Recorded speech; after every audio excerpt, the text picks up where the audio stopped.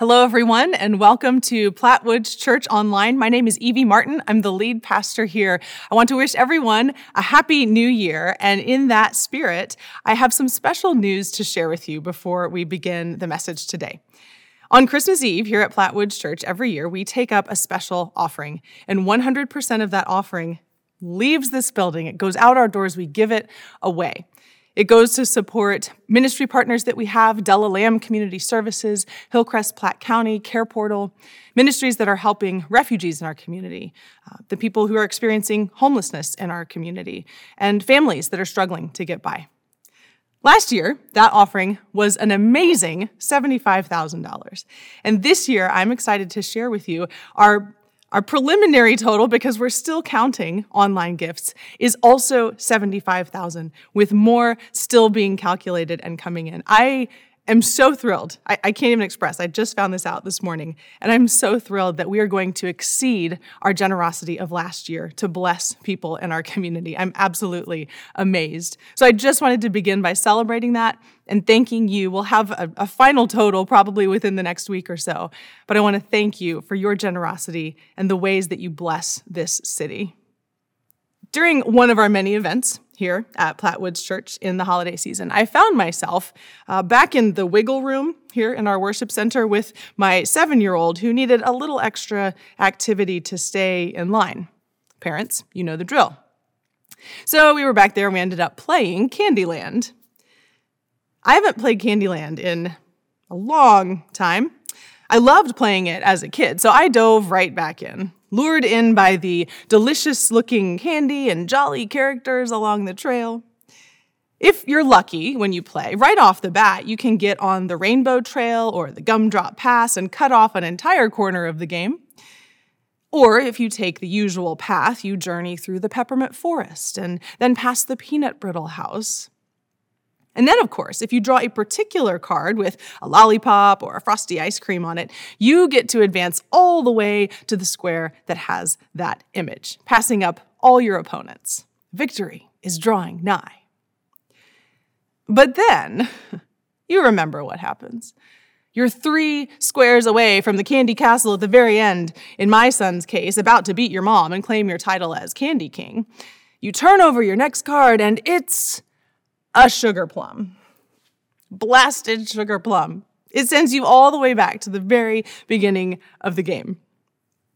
If you're my son, Laz, there is much weeping and gnashing of teeth, throwing of the game pieces, whining about the injustice of life, and exclaiming, "No, now I'm starting all over." Starting over, especially in Candyland, can feel so fruitless. It's super frustrating as you look at all the progress you had made, now completely lost. It makes the work you've done feel meaningless. You start questioning your purpose. Why are you even here in Candyland to begin with? You wonder how long it's going to go on like this. You might be stuck here playing this endless cycle of a game forever. Why does your luck always seem to change right at the worst possible moment? How will it be any different this time around? I'm not so sure we're just talking about Candyland anymore. Starting over is hard, no matter what the game. And here we are at a natural starting over point, 1 week into a new year. And while not every new year brings us back to square one in life, it is a time that we are conditioned to reflect on where we are, what we want to let go of, and what we'd like to take on. In the best of circumstances, we have a lot of say in shaping the life that we'd like to have. But the vast majority of people find themselves in some amalgamation of factors and events, some of which they have control over, most of which they do not.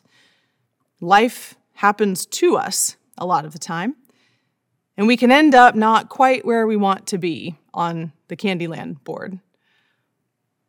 A new year gives us a moment to take stock of where we are and maybe start over in ways that are helpful to us rather than throwing the game pieces across the room. So what story of faith do we have? Where might we turn in Scripture in this new year to help us out when we find ourselves at square one again. We're turning to the story of Ruth. It may seem like an odd way to start the year. Ruth is sort of buried in the first half of the Old Testament. The book named for her is only 4 chapters long. Seems like good summertime reading, maybe. We just came off the birth of Jesus. Shouldn't we be talking about something more connected to him?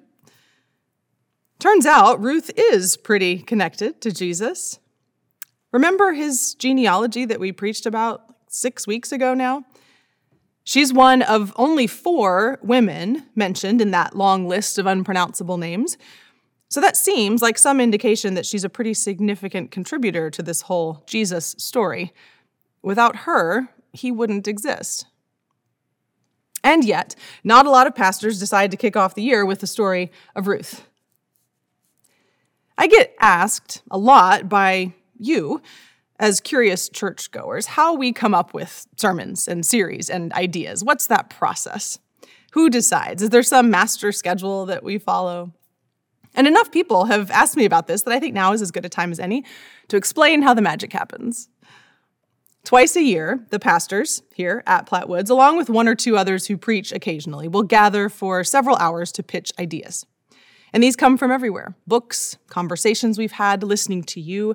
What is it that's on our hearts, on your hearts? What are people hungry for? What do they need to hear? What is God speaking into our community right now? What questions are people asking? What's going on in the world around us? What parts of the Bible need a deep dive? And those ideas all go up on a whiteboard. And by the end of our session, we vote for 5 or 6 each. And the top vote getters go on my list. And then I take a few days away each quarter to workshop them, research them, figure out where in the calendar year they make the most sense.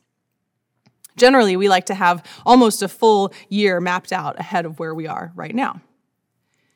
And we keep all the ideas, of course, so we've got a good stash the next time around. And if you've ever got a good idea or there's something you'd love to hear preached, please just reach out to a pastor, let us know. We're always thinking about this stuff. We're eager for new twists. But in my 2.5 years here, Ruth always pops up on the board, but keeps landing on the cutting room floor because it was hard to figure out where she made sense in the calendar. So I finally sat down with the book of Ruth last year to tease out the themes and to figure out what to do with her. Turns out, as is obvious by now, that her story is all about starting over. She's starting over in unlikely relationships. She's starting over in an unlikely place, and she's starting over toward an unlikely future. And what better time of year to tell a story of starting over in all those ways than right now? If you have your Bible or a Bible app handy, you can join me in Ruth chapter 1, where we'll dive into her starting over point. She's not the main character of the story at this point. She's secondary to Naomi, her mother-in-law. Naomi and her husband Elimelech had moved to Ruth's country, Moab, many years before when there was a famine in Judah.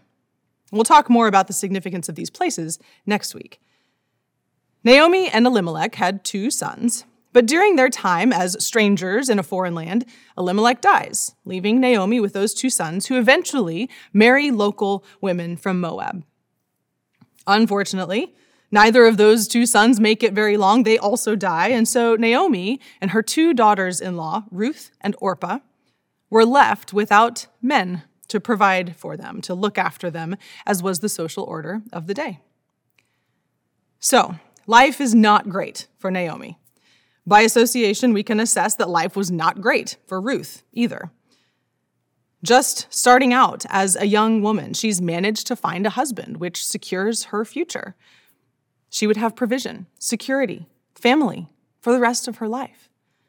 She was all set and probably spent her days trying out new recipes and shopping for the cutest throw pillows for the family tent and dreaming of the children who would one day pelt figs at each other outside under the spreading palm tree. The best life available to her at the time seemed to be unfolding right before her very eyes. Until one day, it wasn't. Her husband is dead.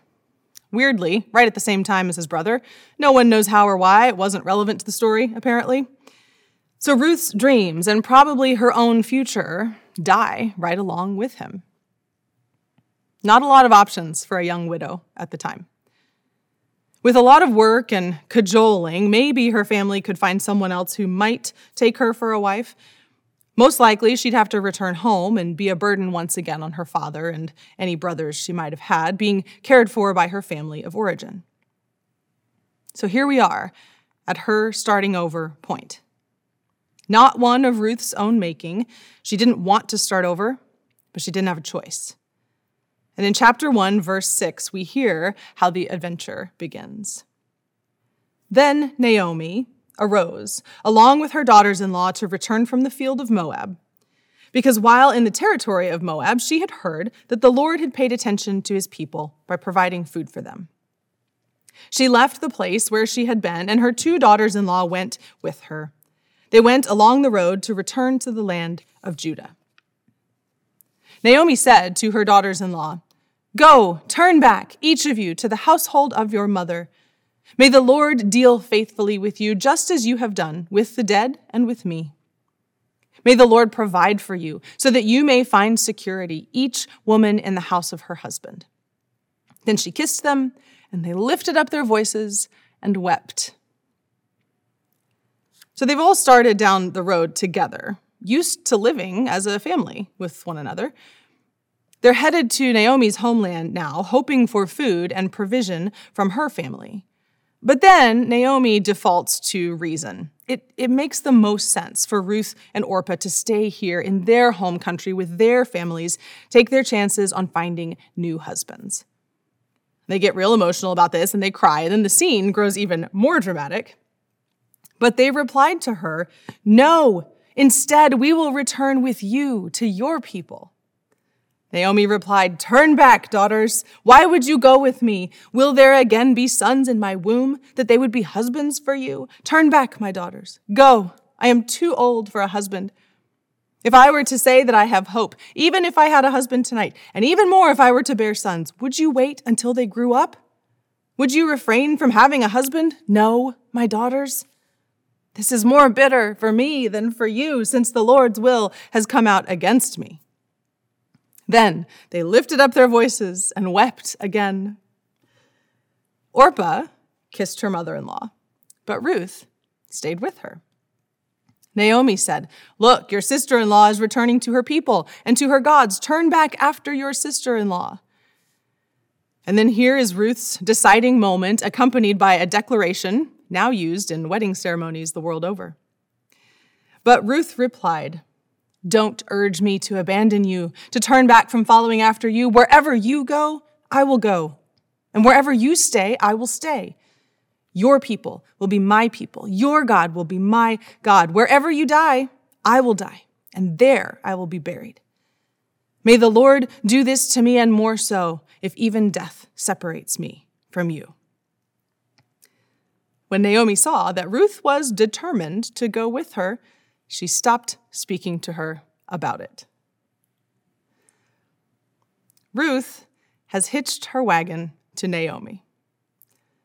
When all was lost to her, husband, family, future, home, and the moment was upon her to start over, she didn't go into problem-solving mode or panic or make a 5-year strategic plan for her life or wallow in self-pity.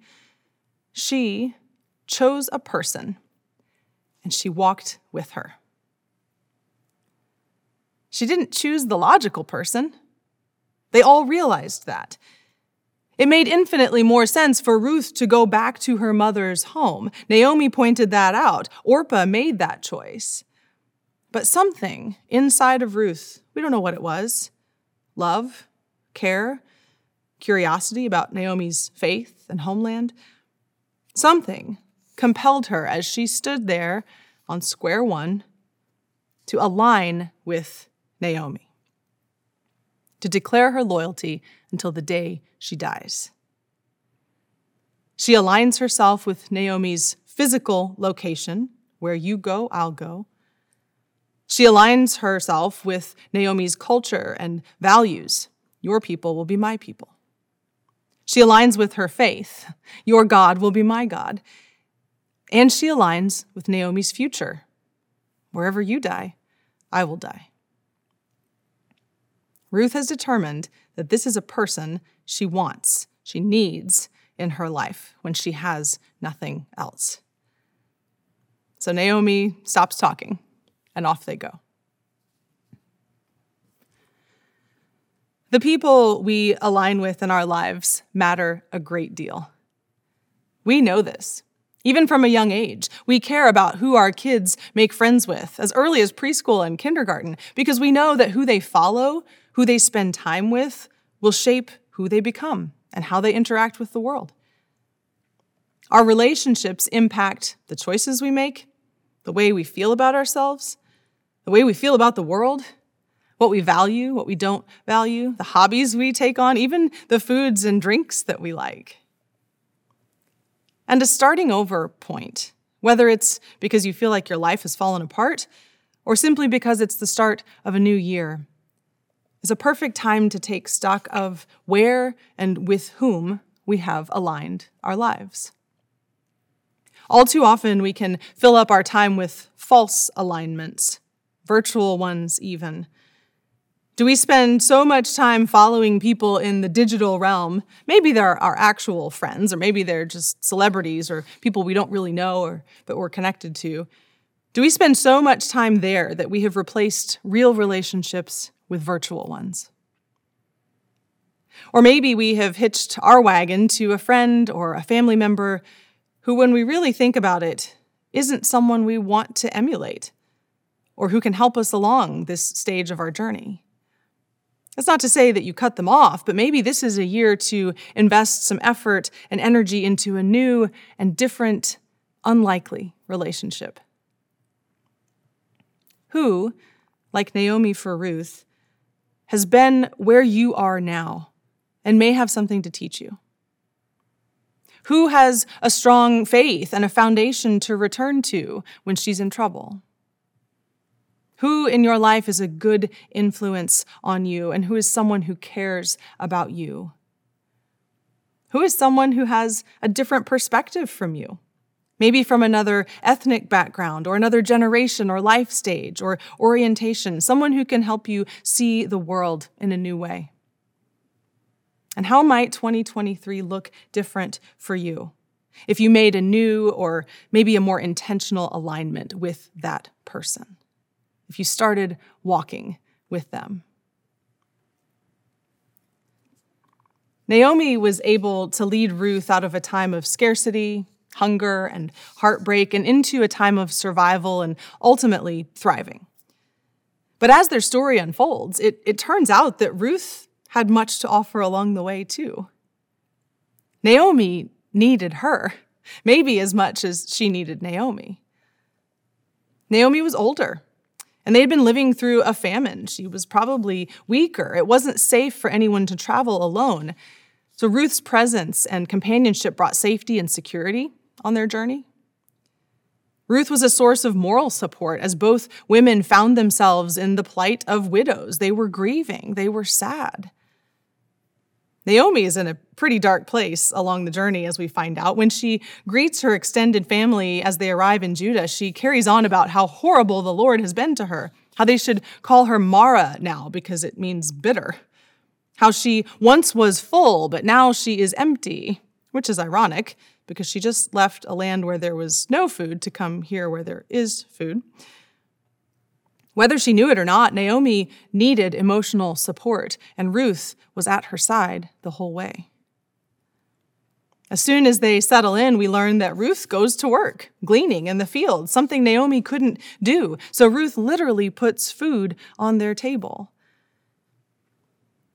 Ruth aligned with Naomi because she needed her as she started over. But Ruth aligned with Naomi because Naomi needed her too.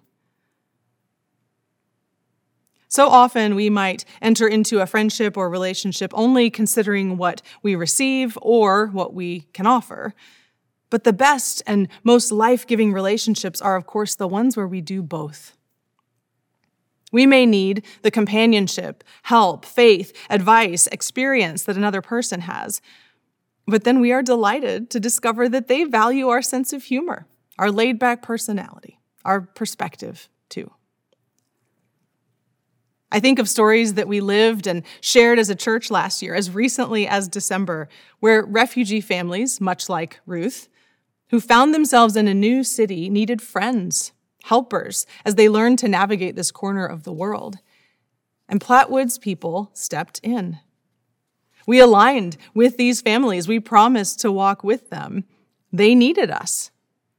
But it didn't take much more than a visit or two to recognize how richly they were blessing us, how much we needed them, to see our own culture in a new way, to love across language barriers and religious differences, to recognize the challenges and struggles of just trying to get around our own city, to receive the gift of overwhelming hospitality and good food from people very different from suburban Northlanders.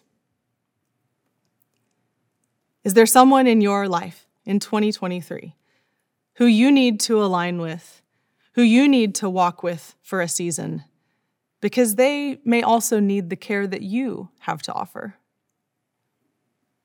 What does it look like for an unlikely friendship to take shape in your life this year? One in which you learn and celebrate your own gifts that you have to share too. As we turn the calendar page this year, we may find ourselves starting over in lots of different ways. Some of us may be hanging on by our fingernails, not even sure which way is up as the floor has fallen out from under us. We've been sent all the way back to the start of the game, and we're not sure we can play it again. Some of us may have bad habits and patterns that we want to offload and forge a healthier year ahead. And some of us may be doing just great and don't think that we need to change a thing. And yet, the new year invites us to at least consider what we want and what we need in our lives. My hope is that Ruth inspires you today, as her starting over point began with a person. Began with an unlikely friendship that ended up changing the course of her life. Think about your own alignments today. Who are the people shaping your values, your faith in Jesus, your choices, your behaviors? And who is missing that you'd like to cultivate a relationship with? And how can you be a companion to them as well on your journey? What can you receive, but also what can you give? Anytime we're starting over, we're not meant to do it alone. Let's begin this year with companions in mind, and let's walk the journey, whatever it brings, together. Will you pray with me? God of Naomi, God of Ruth, God of all they lost and all they ultimately found, you are at the starting line with us every single time. However many times we've started over already, we're here at the beginning of another new year. And we don't need, nor do we want, to walk the journey alone. Open our eyes to the people you've placed in our lives to be unlikely friends along the way. Give us courage to step out and align with those we need. Give us time to invest in and care for new companions. Give us gifts of our own we can share to help others along their way. In the name of Jesus, descendant of Ruth, amen.